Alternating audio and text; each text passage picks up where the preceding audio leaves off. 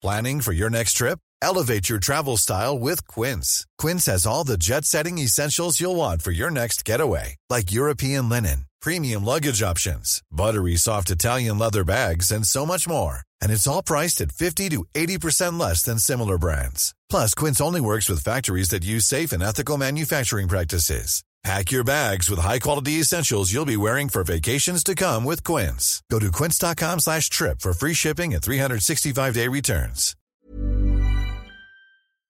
More people are beginning to recognize themselves as nodal points on a network of shared consciousness rather than islands of independent awareness that only haphazardly encounter one another. We're mobile phones sharing data on the cloud, not personal computers, each with its own isolated hard drive. Consequences come from acknowledging this interdependence. The 19th century myth of the self-made man in a socialist Darwinist landscape evaporates as we embrace our vulnerability towards one another. Are you strong enough to be tender?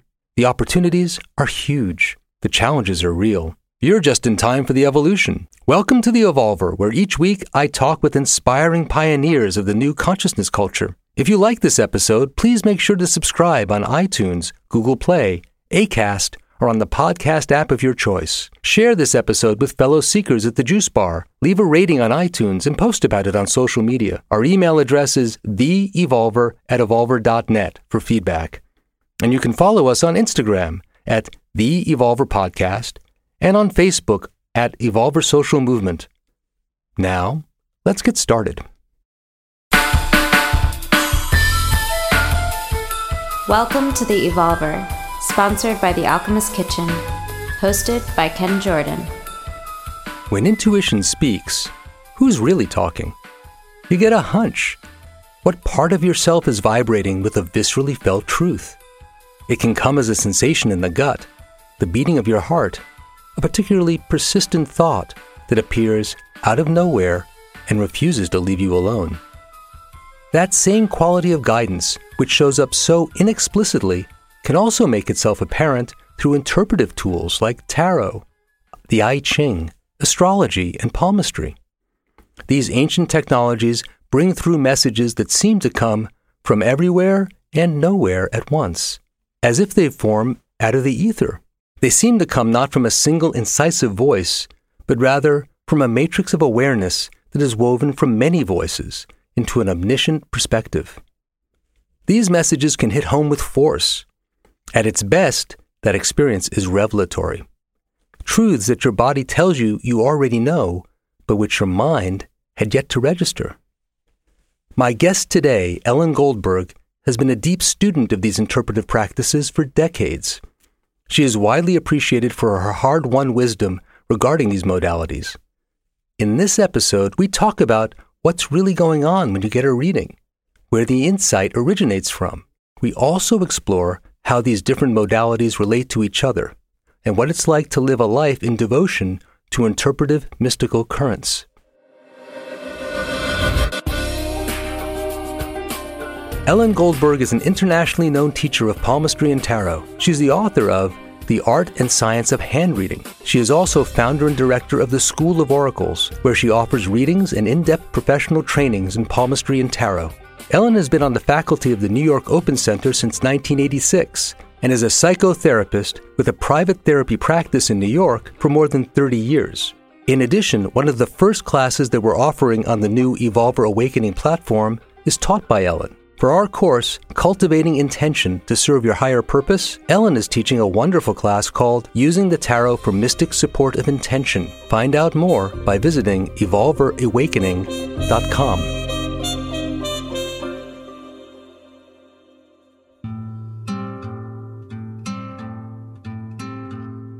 Everyone seems to be talking about CBD these days. That is, cannabidiol, the non-psychoactive component of cannabis.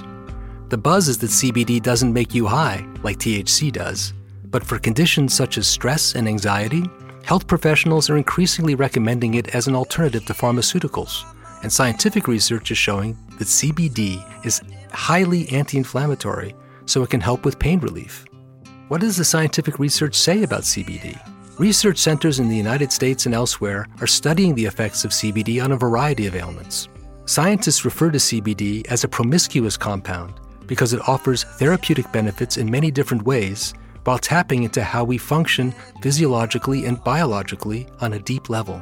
Extensive preclinical research and some clinical studies have shown that CBD has strong antioxidant, anti-inflammatory, antidepressant, antipsychotic, and neuroprotective qualities.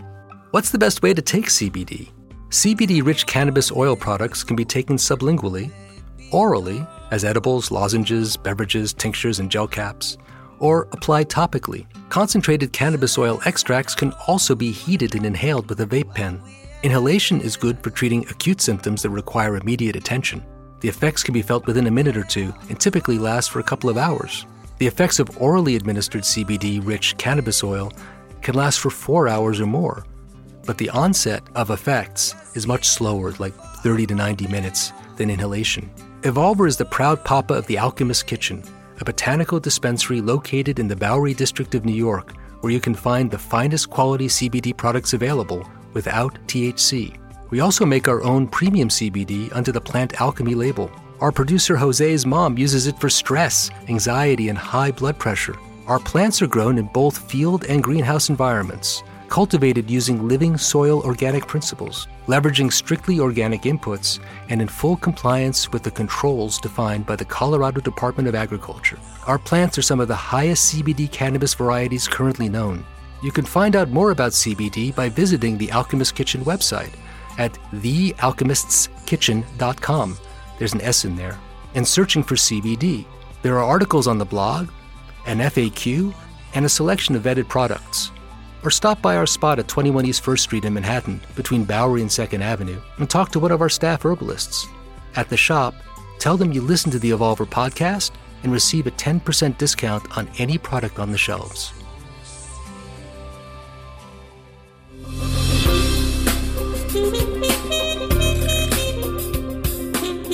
Tarot, astrology, palmistry. Which is your favorite? They're all my favorite.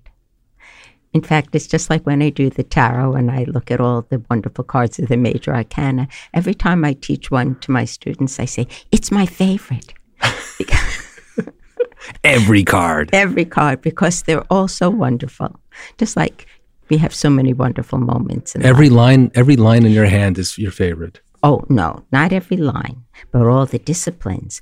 However, I have to say, if I have to choose one, I'm put to the point. I'd have to say it's the hand. I am humble on my knees before these mystic tools. I also love the I Ching, which was my introduction to oracles and to higher consciousness. But the hand is right there all the time, and it's your ability to do good and to help people and to make friends all around the world. I say to my students, because I've been teaching it for 40 years now, I was put into teaching by fate. You know, it was not my choice. I would have left that subject behind if at the little mystical school I was taking classes in way back then. I was in my late 20s, now I'm in my mid-70s. If they hadn't forced me to be the assistant to the palmistry teacher, because the other teachers, astrology and tarot, had requested me also. So I thought I had a choice. And the head of the school said, no, you have no choice. You have no choice. You love those subjects. You'll study them no matter what. It's this or nothing, because if you're in danger of giving it up. And I can only say I bless her all the time. She was such a wise old woman. Vera Scott Johnson, famous numerologist of her time. So you were not initially attracted to palmistry in the same way. I thought it was overwhelming. I thought it was my worst subject. I was taking them all at the same time in a little school called Inner Vision. I had gone as far as I could in social work at that time. I didn't know I'd go back to school and get a master's in psychology and become a psychotherapist. I was just frustrated with social work. And here this school appeared in my searches. I had been introduced to the I Ching the year before, and I suddenly knew that there was a higher intelligence, that it would communicate, and my feeling was it could look right through me. And so with that first throw of the I Ching, my life turned 180 degrees. And I could not be the same. And the first thing I did, because I knew absolutely very, very little, I had taken acid maybe about 2 years before and had a very intense positive experience. But it wasn't the same as being connected to higher power. What I had learned on that first acid trip, and that was probably in 1970, was that at the core of my being was a fountain of joy. And I laughed and laughed. I remember being with a boyfriend. I rolled off the bed. I rolled on the floor with laughter. And it gave me information, as we get from all of these various experiences, that stay with you and uphold you all your life long. But it wasn't until about 2 years later, at about 27 years of age, that someone introduced me to the I Ching. And with that first throw of the I Ching, as I mentioned, I came to know there was a higher intelligence that would communicate, and it saw me and said something to me that I said to myself, you'd have to know me a very long time to say that to me. It gave me 2 hexagrams, as it often does when you throw the I Ching. And I can say right away to people who are listening to this podcast, if you don't know how to use the I Ching, you can learn in an hour. It is the most accessible oracle and so wants to be your friend. And it's like having a great Chinese sage as your friend for life. It gave me the hexagram of modesty, which was more on my darker side.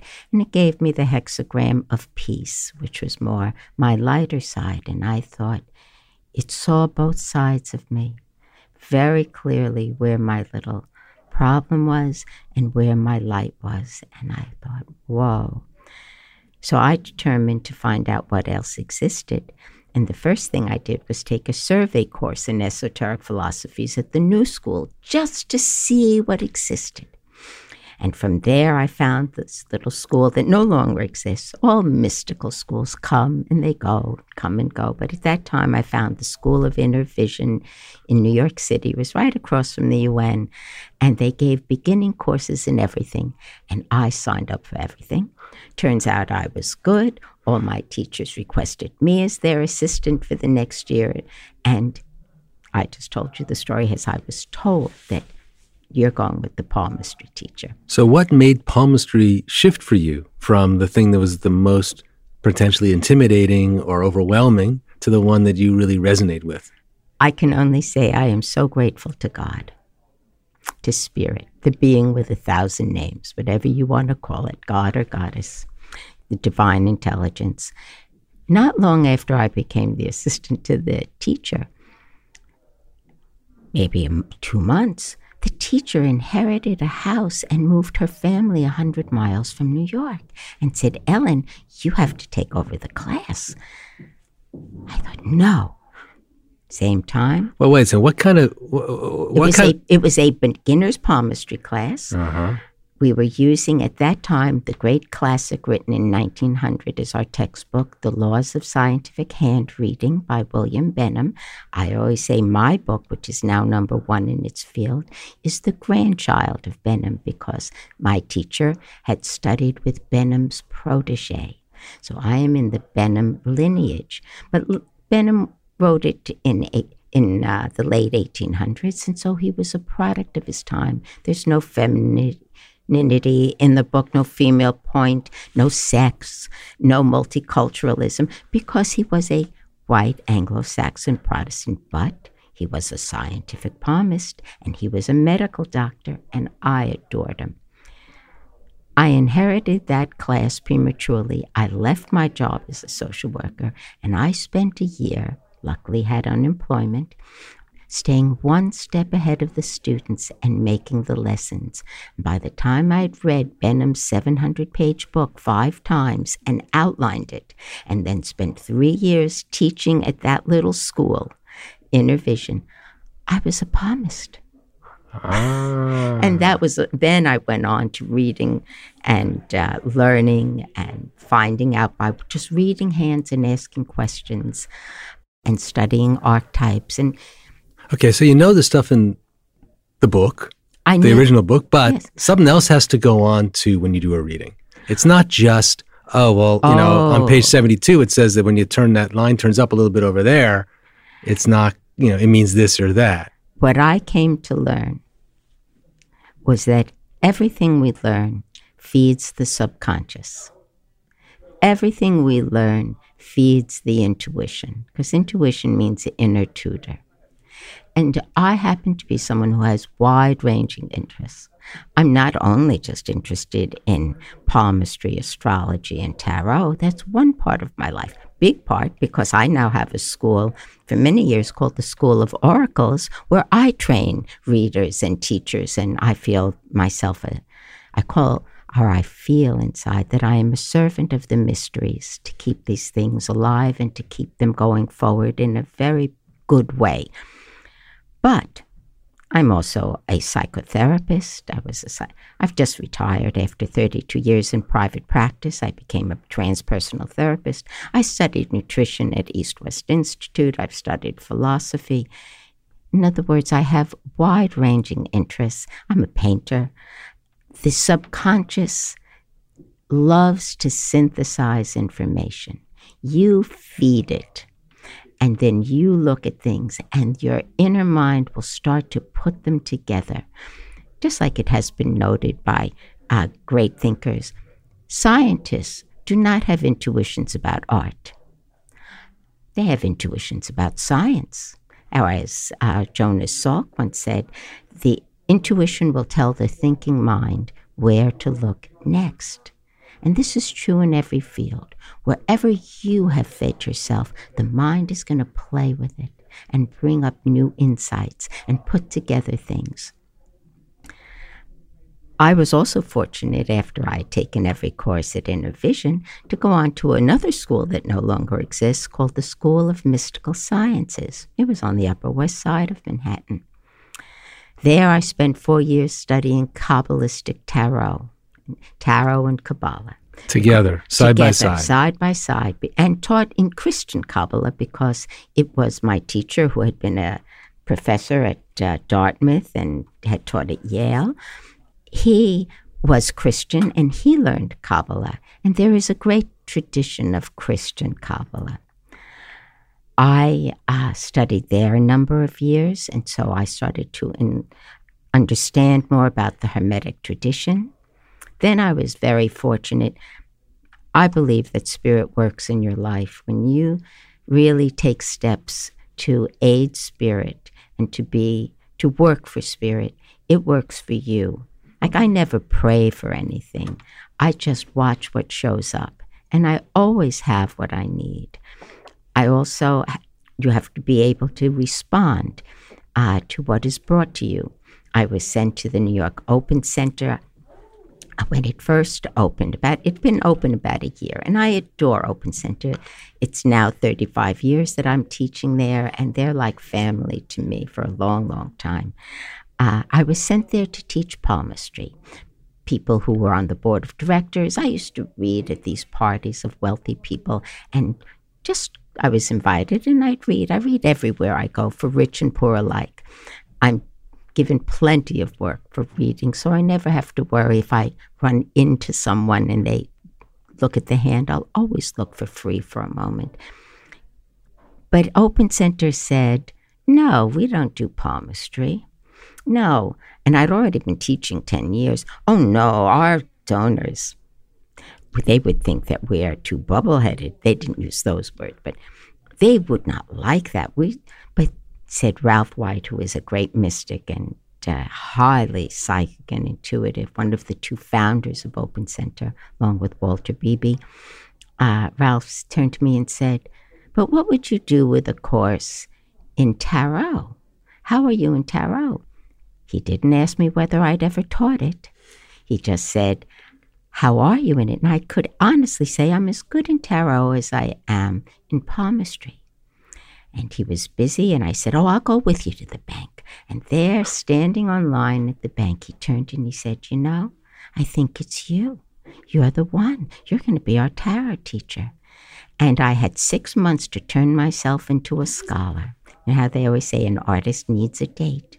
And I was in that catalog for the next semester, and I really doubled down on, and I already knew an awful lot. And I became a tarot scholar. And I've been teaching there for 35 years. Wow. And so they challenge you. That's what's part of my learning. Being a teacher forces you to learn so you can teach. And but what let's are go you back going to to do that's new? They would say, Ellen, what are you going to do that's new? And I got invited to teach on the quests, and I learned tarot and alchemy. I started to study alchemy, tarot and Kabbalah, tarot and the perennial philosophy, tarot and archetypes. I have a huge roster of subjects that I have incorporated.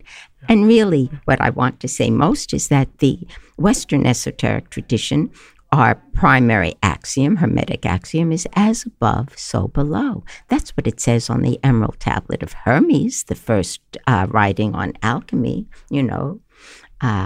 true, certain, and most true, that which is above, as is that which is below, for the performance of the miracles of the one thing. And it goes on and on.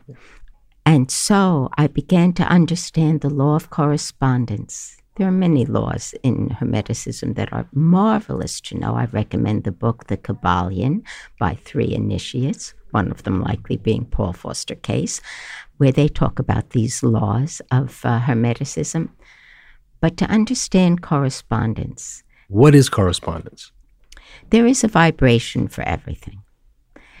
Our whole world is based on vibration. And things resonate on a certain level with one another. We know this really we're interacting with people. We feel certain vibrations with people so that we know that we are in accord with them. But there are vibrations between all things, such as between plants, animals, colors, tones of the scale, correspondences of mental states, chakras, parts of the body. Everything relates in a vibrational way to other things. And if you ever read a table of correspondence, and you can see them, I've made one for my students, which we get when we start to study tarot, because every one of those cards is part of a whole series of correspondences. And if you want to bring certain things to you, you start to incorporate these correspondences, and it naturally happens. One of my favorite correspondences, because I'm watching all the time, remember how we're called the microcosm to the macrocosm? That's the biggest correspondence of all. Just like when Rumi said, everyone knows that the drop is in the ocean, but not everyone realizes that the ocean is also in the drop. The whole universe is in us. I delight and am in actual awe time and time again. One thing about reading for people is it's never-endingly fascinating, and every hand and every chart is different. By the time a little baby is only 3 months in uterus, the lines are already formed in the hand. The chart, on the other hand, so to speak, our astrology chart is the pattern of the planets in the sky at the moment we take our first breath. And that comes into us with our first breath. We breathe in that vibration. And I like to think that we're kind of like cookie dough. That first pattern is stamped so deeply in our soul. Well, I'm a darn good astrologer. And of course, I'm a master palmist. When I look at the hand and the chart together, I see the law of correspondence at work. They never contradict. In fact, I will see that someone is a Sagittarius, or that they have Jupiter, which rules Sagittarius, conjunct the sun, and sure enough, the mount of Jupiter is huge. I will see that Saturn is opposite the moon, and sure enough, like yesterday, I saw the bent finger of Saturn and the big mount of Saturn. You see in both of them like mirror images. To read them together is absolutely fascinating. And again, you see the intelligence of the universe at work. It's amazing how it's all so woven together in this way. And that the universe, that divine intelligence, takes the time to create for each of us little transitory specks of dust, right? As passing through an entire world, paths, learnings, lessons, gifts, incidents that are already slated, and that we are co-creators with that, and that it responds because, as one of the great astrologers, Isabel Hickey, used to teach in Boston, said, the stars impel, they don't compel. And we know from the hand that the recessive hand doesn't change very much. So if you're a right-handed person, it's the left hand that's recessive, doesn't change much, vice versa if you're a lefty. And it shows the original pattern. If it changes at all, it's very slowly and not much. But the dominant hand changes every time you change. Change your mind, and we know the mind is the most amazing product of evolution. No one has a mind like we do. Well, creatures have intelligence, and in fact, as Pythagoras said, amazing, everything is intelligent. Yeah, on this planet. On this planet. Let's be appropriate. I'm sticking mostly to this planet. Absolutely. Okay, all right. I just want to understand what we're talking about here. Okay, 100%. Embodied on this planet. Okay. Absolutely. I mean, this, what minds there must be out there in the universe. You got to let it go a little bit. And there it is out there. It's like, but maybe looking for a body. And I wonder if the laws of palmistry would apply. That would be fascinating. That would be fascinating because, once you learn to read the hand, it is the same symbol system for all people all over this planet. The interpretive systems that have developed over the years, over the centuries in different parts of the planet, do they match each other similarly? I have not investigated all of them, but I would say that they probably, if they have truth, they will come in from their own particular view, such as in China, where palmistry was very ancient. They centered mostly on the healing aspects and the medical aspects of the palm. I center, and Western palmistry centers, on the archetypes of the personalities, the shapes. Certainly I'm interested in the lines and the details of the life, but I adore, and that's what I cover in great detail.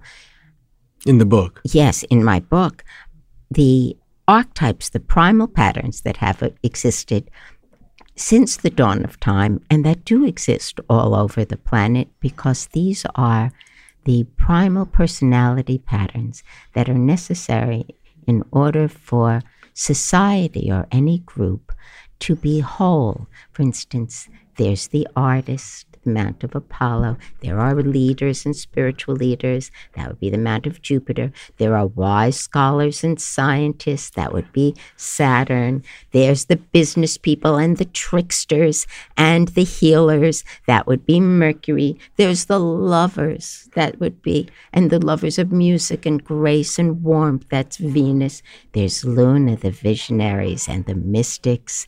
And there are the Mars types, the warriors. And that's all different parts of the palm. All different parts of the palm. And by mixing and matching, when a person reads a palm, it's the same way that a good cook could read a recipe book. You know those ingredients. And for all those who like to cook, we know that you can just go through that book and you have a feeling for what that recipe would be like if you know the ingredients. It will be the hand. It's mix and match. Mm-hmm. And there are many modifiers. It's not only just the combination of the primary archetypes, and just as important, what ones are missing, where you need help. But it's how fine the skin is. The finer the skin, the more refined the inner nature. The hand never lies. How flexible is it? The more flexible the hand, the more flexible the mind. What are the shapes of the fingertips? Are the fingers long or short? When did you first start to notice that intuitive aspect when you were working with a palm for yourself? And how did that start to come up for you? Like, did you have a moment where you were like, oh, I'm feeling this? And what does that feel like for you? It was gradual. I didn't know. With so many things that happen to us, you don't know how good you are or exactly how it's working. It takes time. For instance, my students sometimes, or my therapy clients, would say to me, Ellen, thank God I have you. You're so wise. You're my role model. And I would think to myself, but I'm such a fool.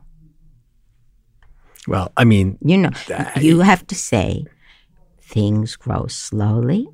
We're all many different things.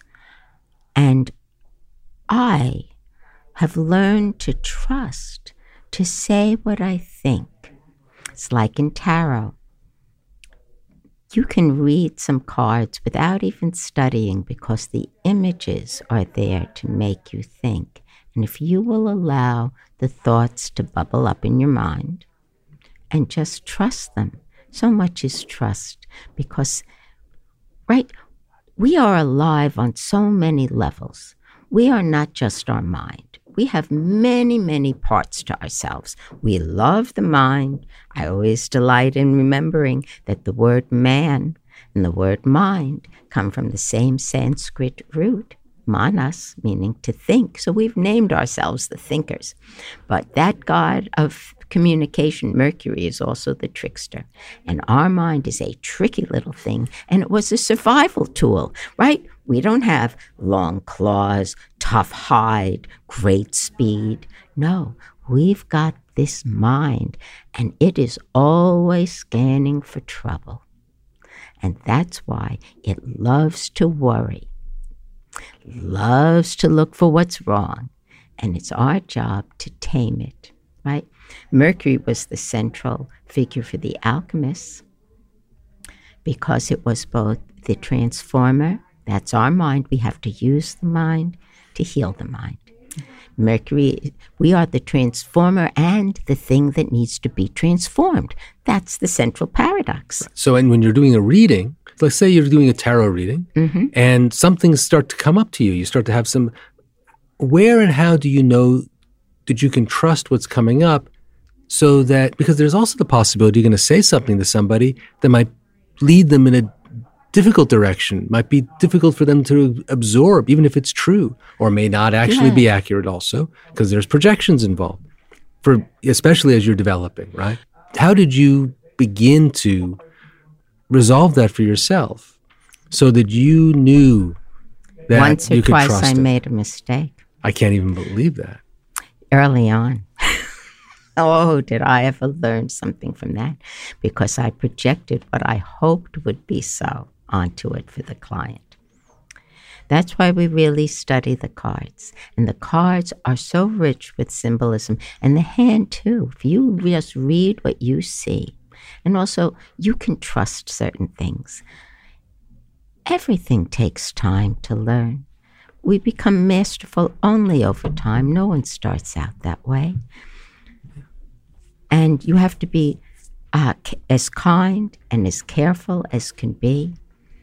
You have to start out knowing that you want to do no harm and that you want to only give people what can serve them, so that if you're really not sure, just don't say it, because there'll be plenty of things. My students can start reading some things, we're talking palmistry here, from the first lesson, because they're learning some things that they can learn, simple things like how flexible is the hand, how does the skin feel, what does it feel like when you press it, is it resilient, does it collapse under pressure?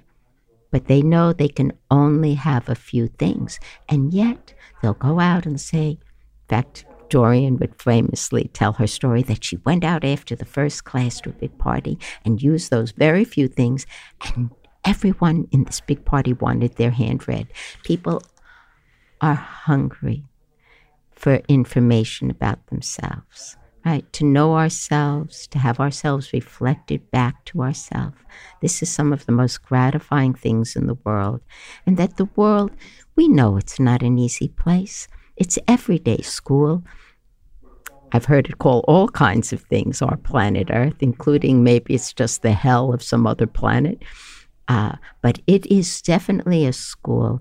But there are signposts, there are teachers all along the way, including the greatest of all teachers, the greatest master, which resides within. We'll meet many teachers along the way, but the ultimate master is there already inside you.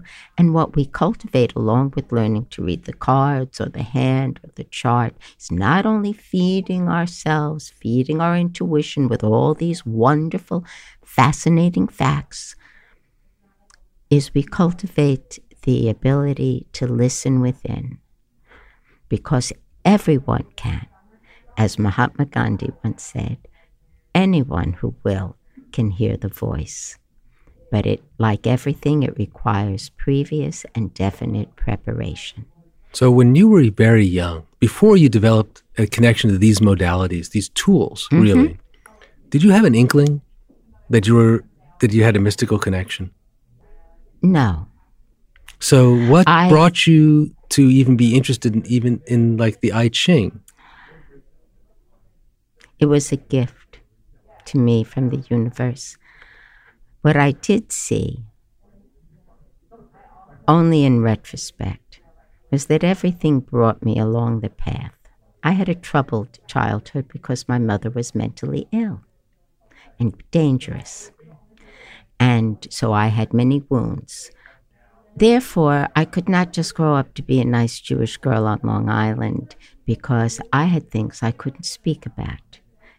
And I also had gifts. I was creative. I came from my mother's family, which has a creative family. I had artistic and acting gifts and painting gifts and grace. And my father was very intelligent. He was a street kid from Coney Island in the amusement park business. He was a carnival barker. My mother was a dancer and an actress. So it was a different kind of household. But there was this problem that I couldn't speak about.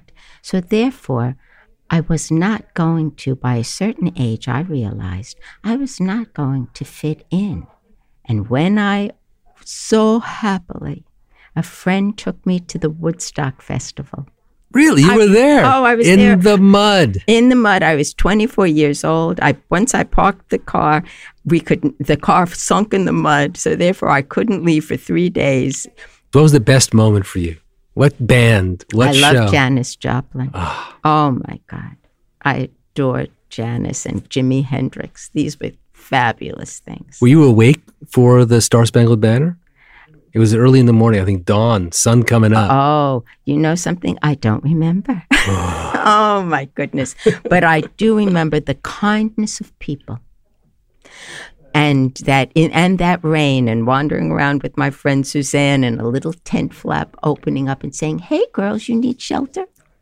And we went in and had a cozy place. People shared their sleeping bags with us for the night. How food was given out and flown in for all of us. I remember those porta potties overflowing. Oof. Oh, my God. But I also had a fabulous time, and I found my people. Then, within 2 months, I had left home. So you was a hippie, 24-year-old, bang, full on. Oh, that's turned my life around. And of course, many years later, I moved to Woodstock. I've had a cabin just 2 miles outside of town, out of Woodstock, for 27 years. But I didn't actually get that cabin till I was 40. But the minute I got home from the Woodstock Festival, I started making plans to leave. I had been very responsible to my family. And I moved into New York City, got a job in New York. Within a few months, I had taken acid for the first time. And my path started to unfold. And so just to say, back in those days, a lot of the hippie scene wasn't necessarily connecting so deeply to mystical currents. It hadn't necessarily for me, but what it connected me to was tribe, openness, freedom, acceptance of who you are, counterculture, joy, and just enjoying dancing, my body, love, people who thought more like me.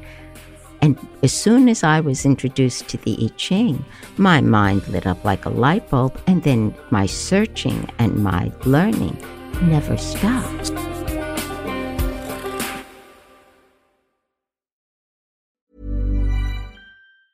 This Mother's Day, celebrate the extraordinary women in your life with a heartfelt gift from Blue Nile. Whether it's for your mom, a mother figure, or yourself as a mom, find that perfect piece to express your love and appreciation. Explore Blue Nile's exquisite pearls and mesmerizing gemstones that she's sure to love. Enjoy fast shipping options like guaranteed free shipping and returns. Make this Mother's Day unforgettable with a piece from Blue Nile. Right now, get up to 50% off at BlueNile.com. That's BlueNile.com.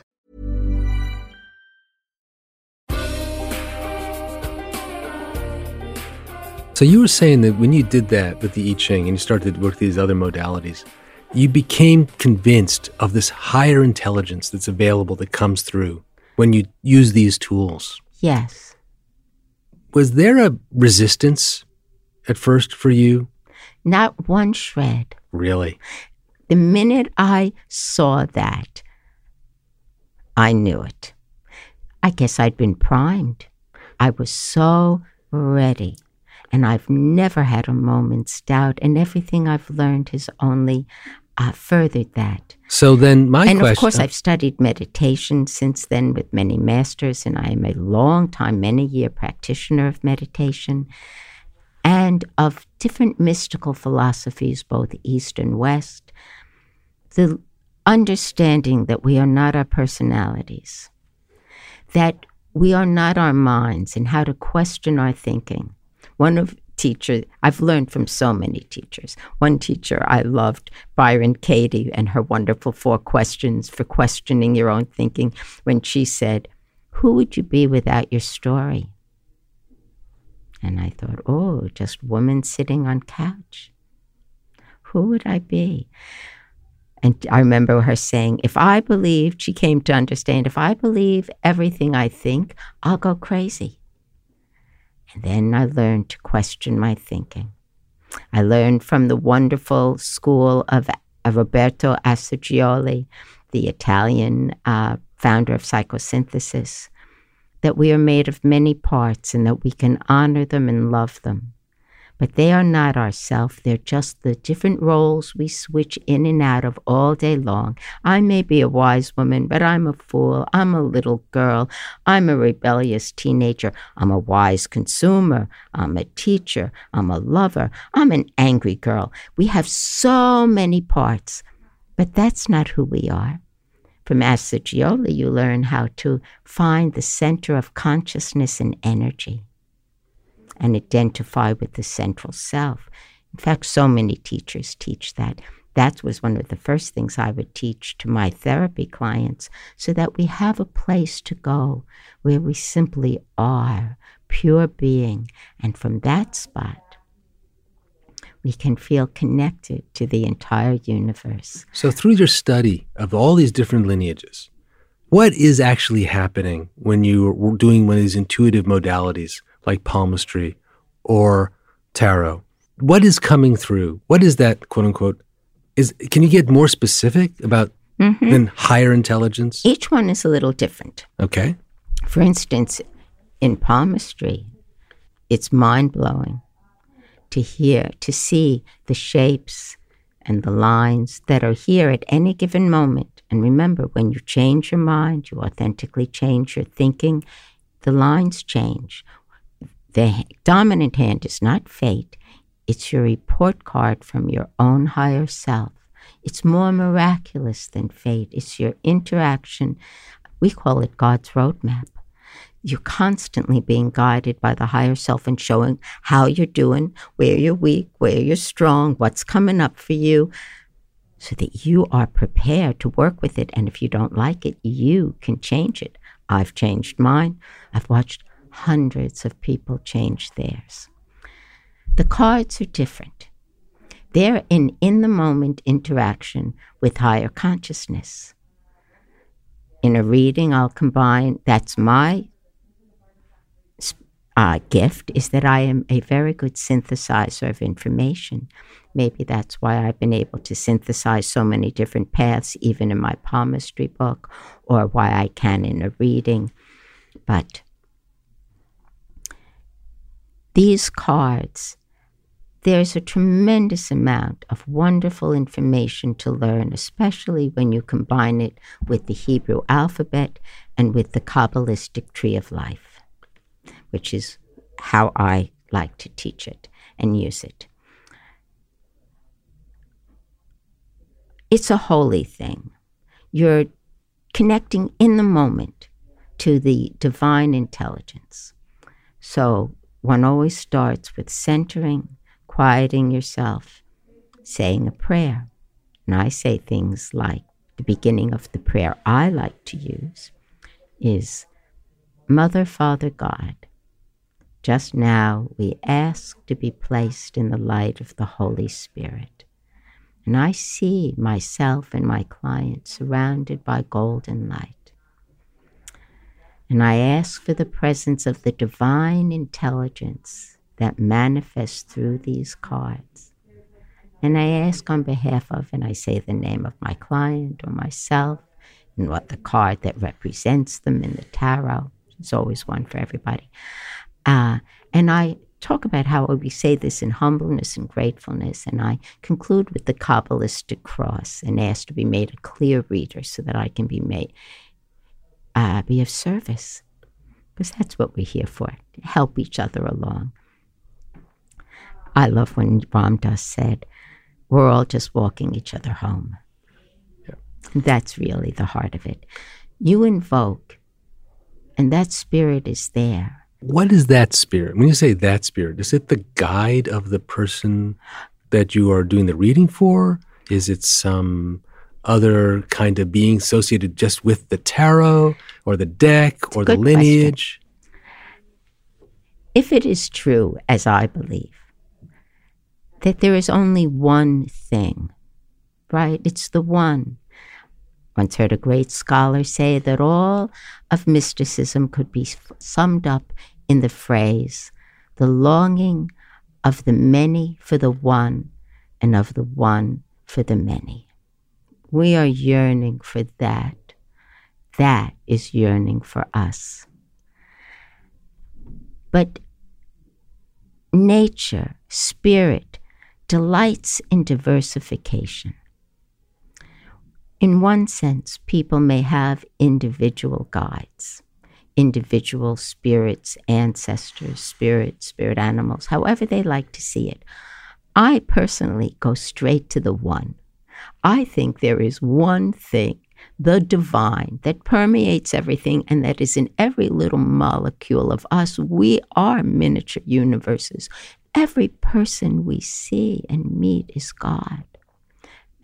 Everything, even if it seems inanimate, like this microphone in front of me or this cup of tea at my side, everything is divine. And as Pythagoras noted, everything is intelligent. Everything. Everything is growing. Therefore, it is that divine oneness manifesting in just one of its trillion myriad ways, which is taking time for the likes of you and me to respond to a question. And it does like ritual, I believe. It does like when you approach it in a holy manner. Well, there's something about doing ritual in the way that you're describing it that gets you out of your conscious mind thinking about what you're going to say to somebody so that you can become an open channel for the thing that's going to come through. Oh, the more we make ourselves available, you're totally right, the more it comes through. And it is more fantastic than one can even imagine. Doing things and showing things in the cards that are 1,000,000 to 1 shot.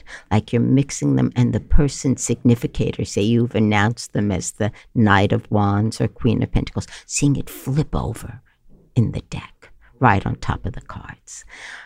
Oh, just happened yesterday. The last card, the outcome, she wanted to know something about what was going to happen if she went with this new project, and the result was her own card, the card that she was really going to come into her being. We knew it. I mean, every card was gorgeous, and then it ended with her card. The universe will respond. Now, do I understand the workings of this universe?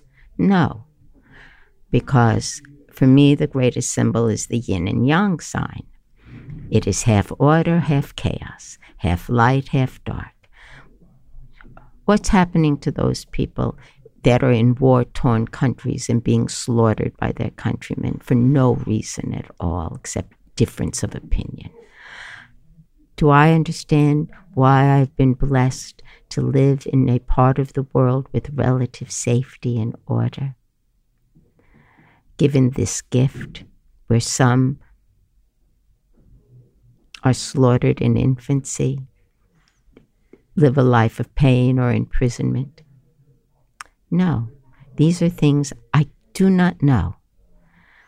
But I can deal with being present, doing the very best I can, and doing whatever I can to aid in my way, as I think we all do. I do not only work with these mystic tools and psychotherapy, but I am the president of the board of directors of a health school that teaches people how to inexpensively feed themselves and take healing into their own hands through nutrition.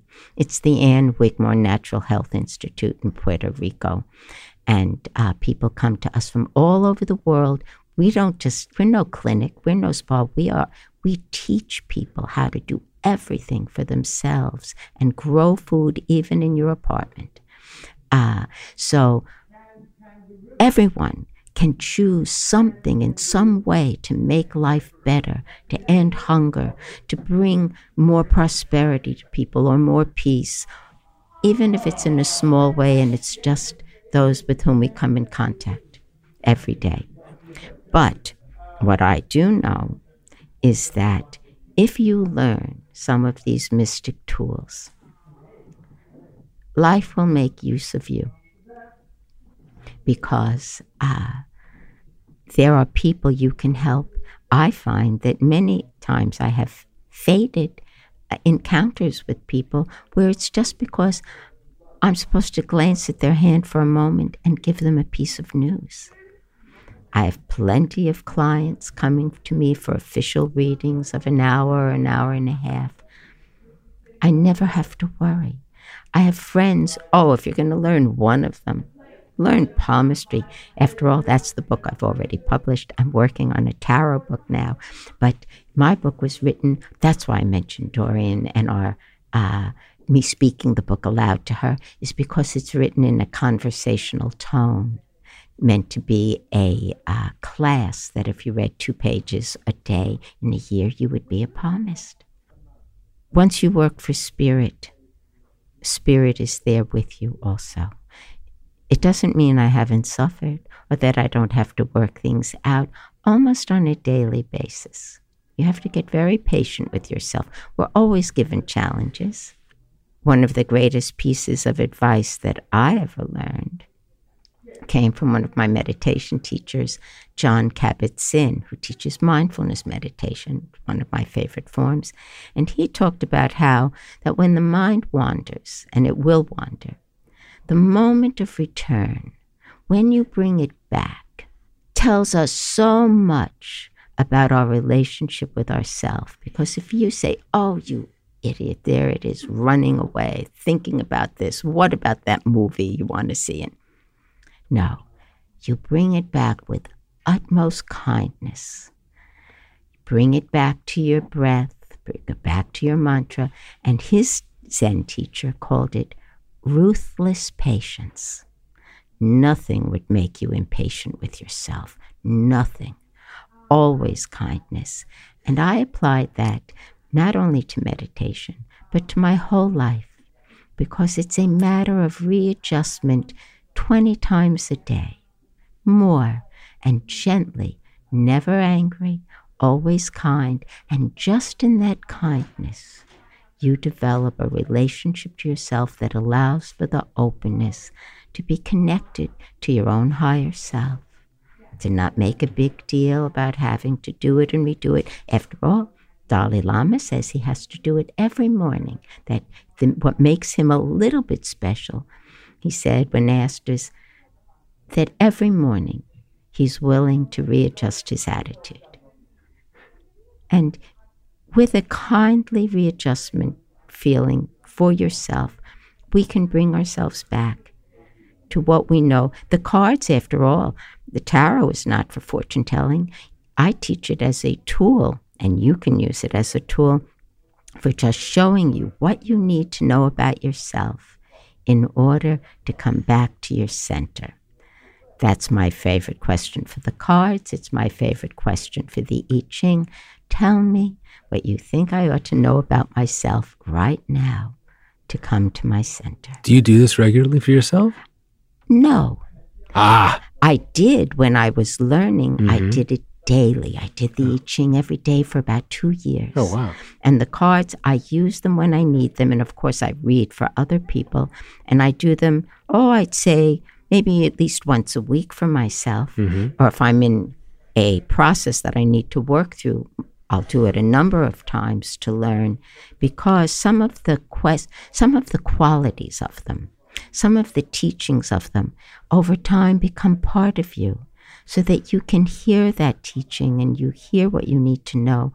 What I do on a daily basis is sit quiet and go into the silence and just allow myself to listen. If I have something that I need to know about, sometimes it takes a little time because you have to quiet down the personality.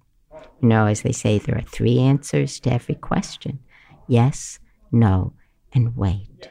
Sometimes I have to wait to clear away a lot of stuff to hear. But if you can learn to hear the voice of the heart, and that's what all of these things are helping us to go towards, then you have your inner oracle.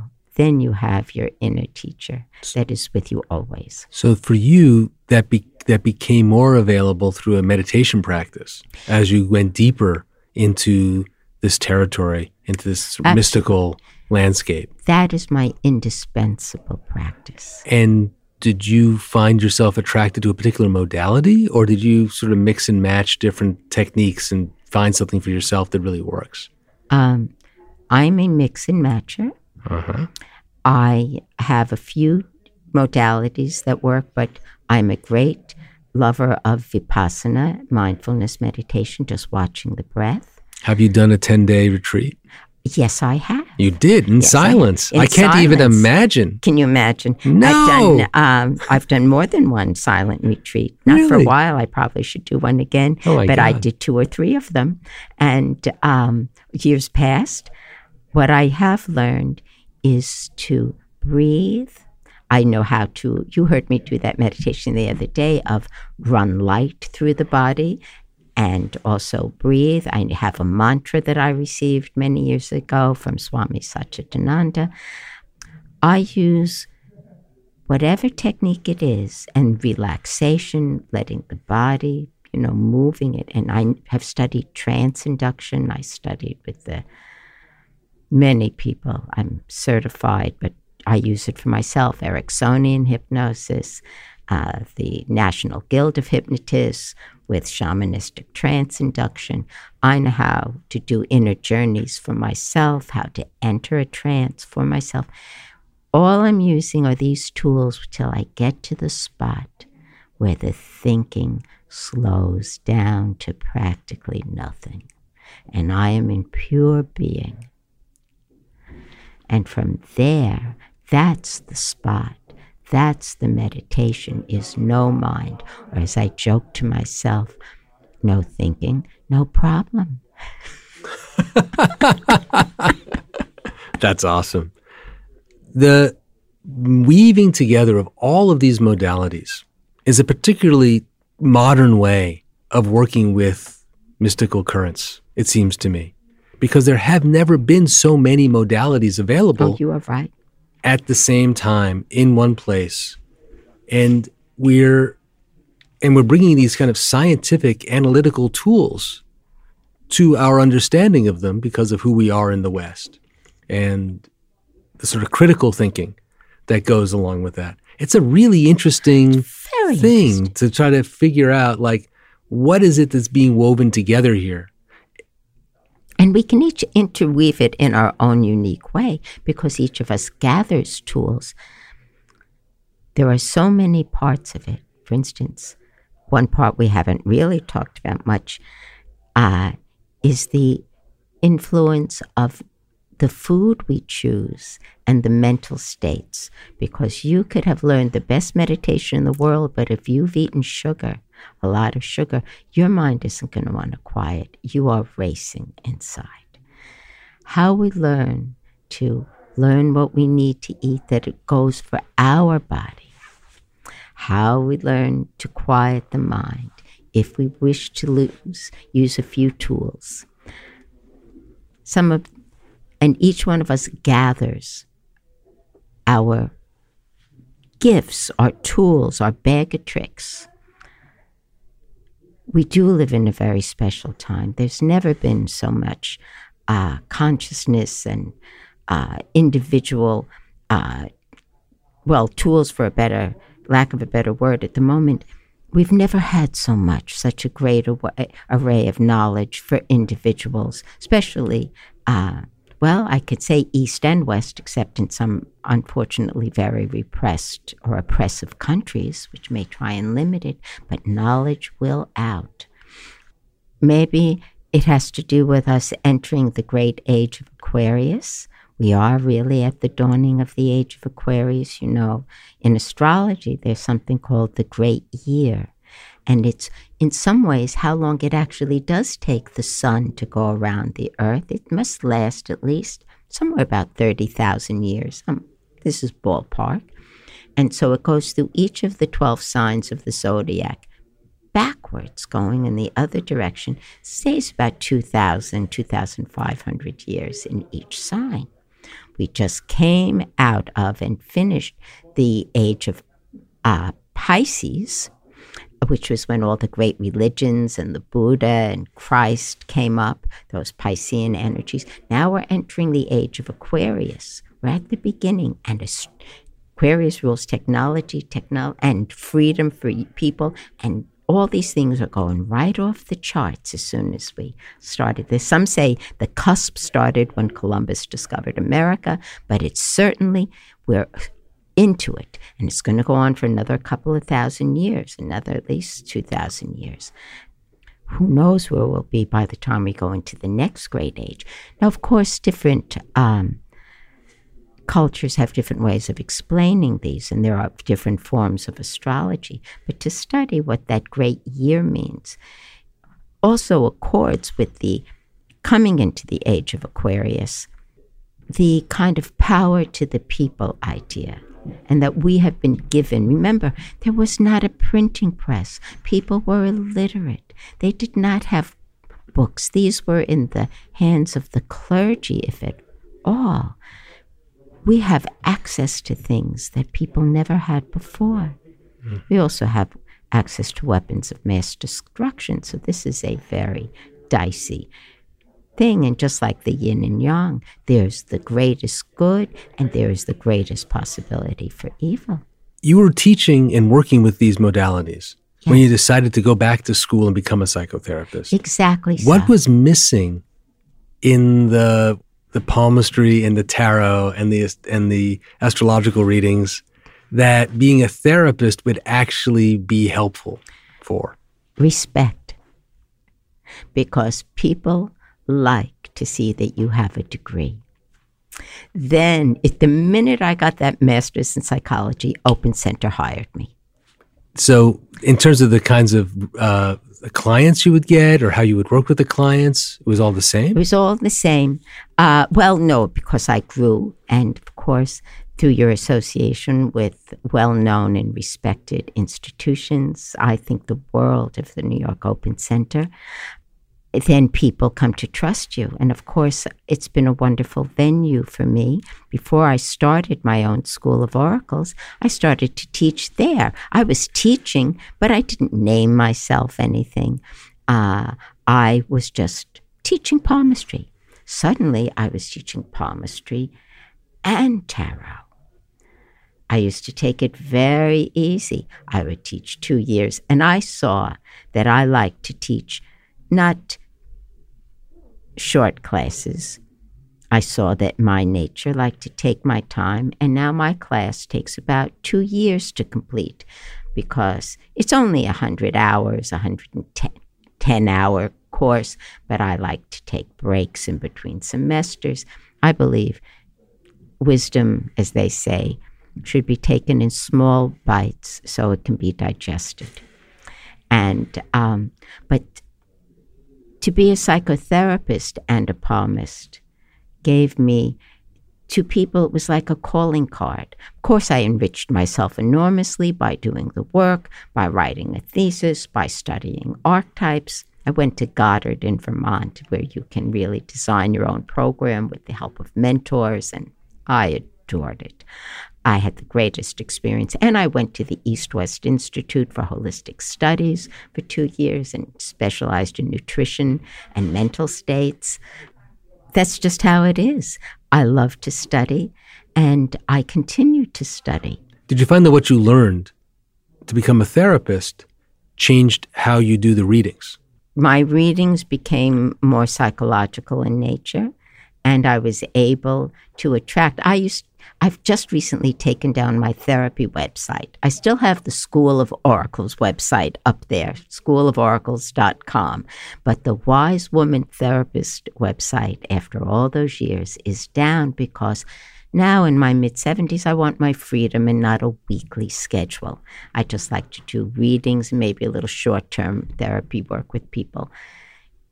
But so I get it. So then the way you were doing it was essentially, rather than doing the reading here or there, as a therapist, you're entering into a longer engagement with a client. Yes. And sometimes a year, sometimes 4 or 5 years. Right. And so then it would be directed more towards these larger therapeutic goals. Oh, because people have been damaged. Not everybody, but sometimes the effects of trauma or family.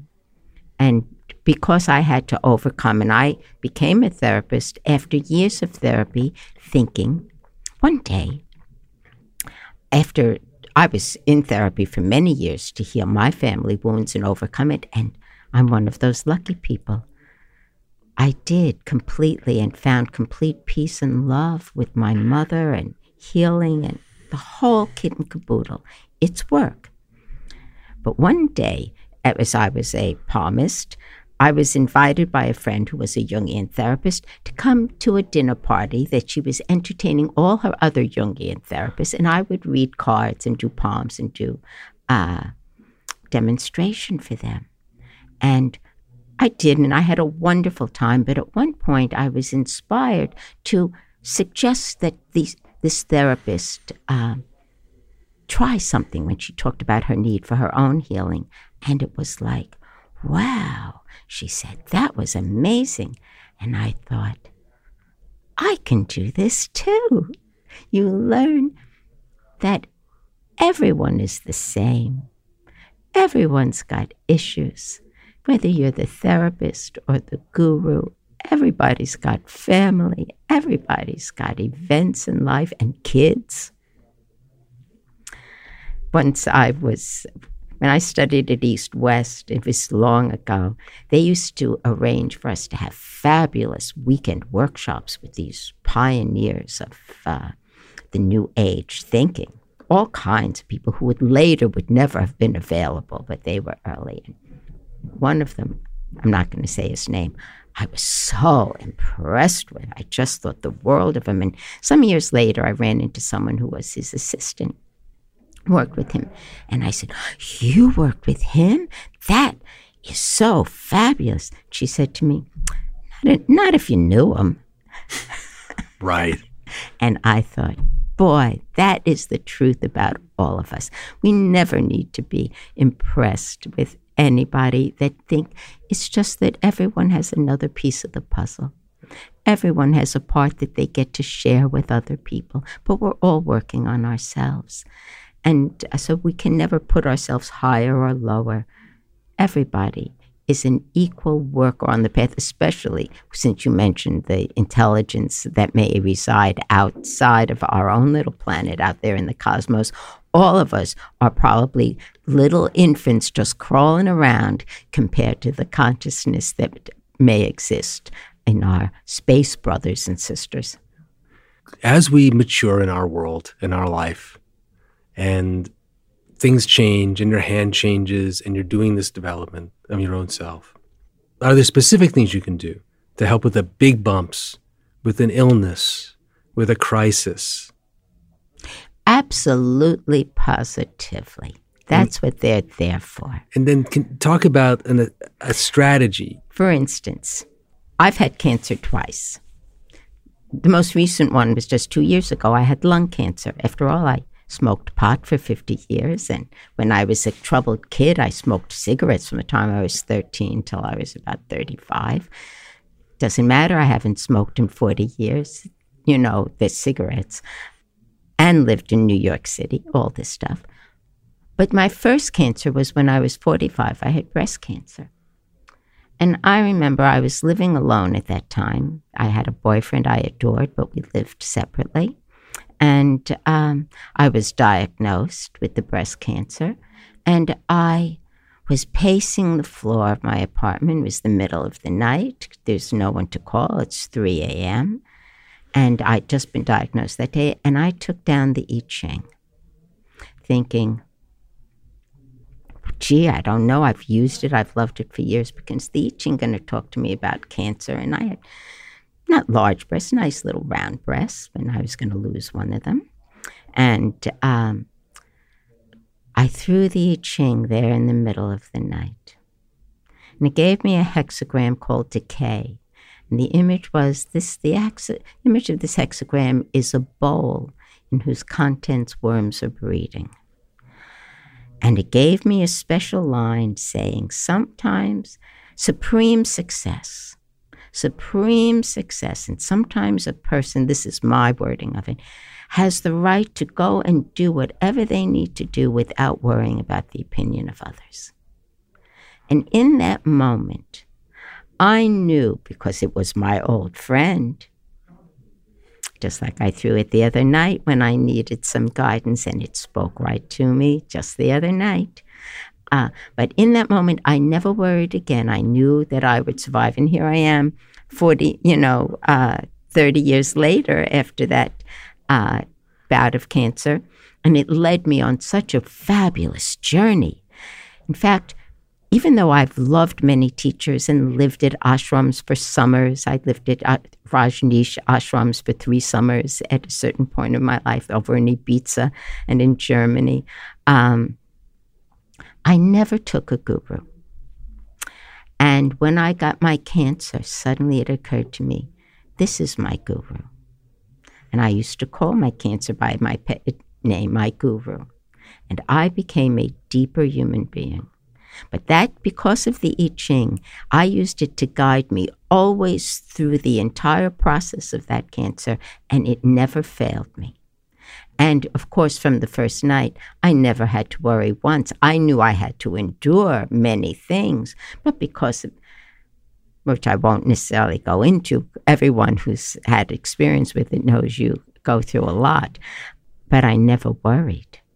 I never doubted my survival. And, of course, it was true. The I Ching, what you learn in the hand, each symbol system, each of the oracles, comes to you with different pieces of the puzzle. But I often say to people, like when I read their cards, that I'm only standing in for the voice of your heart. That if you sit really quietly and listen, right? Remember how they say prayer is when you speak to God, meditation is when you listen. If you sit quietly, you'll hear the truth, because I go by the adage, in your heart, you already know. And these things will show you and show people, because I have them read the cards with me. I say some things about what I know and what I get, and then I always say, well, what do you think? Because things will occur to them too, because those images, now they won't understand about the hand. You have to study it, like anything.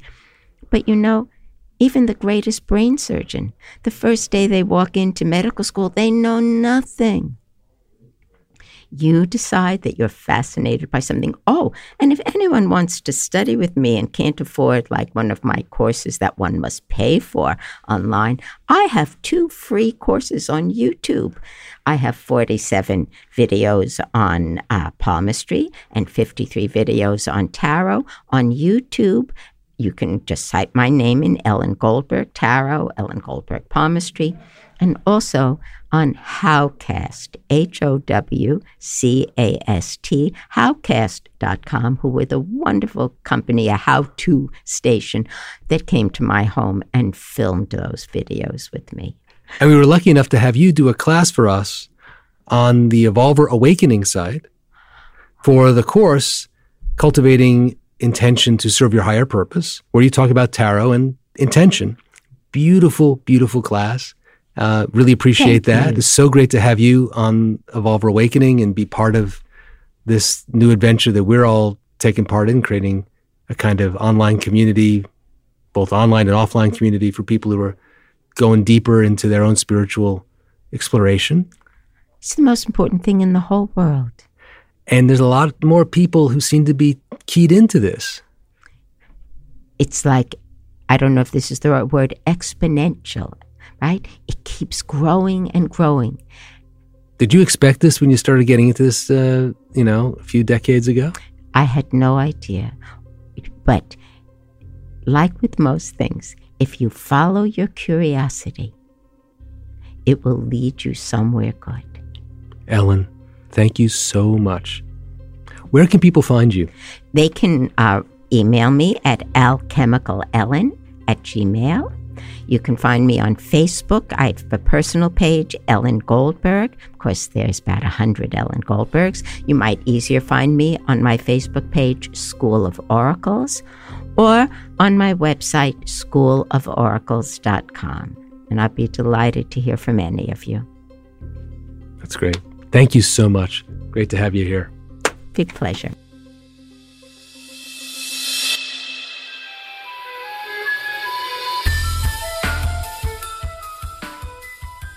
I want to thank Ellen Goldberg, and thank you too for joining us. You can find out more about Ellen at schooloforacles.com. I also want to thank our producer, Jose Alfaro, and the ACAST team. Our theme music is Measure by Measure by Paul D. Miller, a.k.a. DJ Spooky, from his album, The Secret Song. And our interstitial music are tracks by The Human Experience, Sunu from the album Soul Visions with Rising Appalachia, and Here for a Moment on the album Gone, Gone Beyond. Please check them out. That's all for now. We'll be back next week.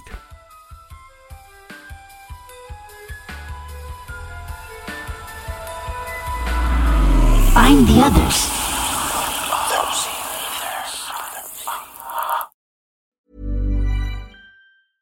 Imagine the softest sheets you've ever felt. Now imagine them getting even softer over time. That's what you'll feel with Boll & Branch's organic cotton sheets. In a recent customer survey, 96% replied that Boll & Branch sheets get softer with every wash. Start getting your best night's sleep in these sheets that get softer and softer for years to come. Try their sheets with a 30-night guarantee. Plus, get 15% off your first order at bollandbranch.com. Code BUTTERY. Exclusions apply. See site for details.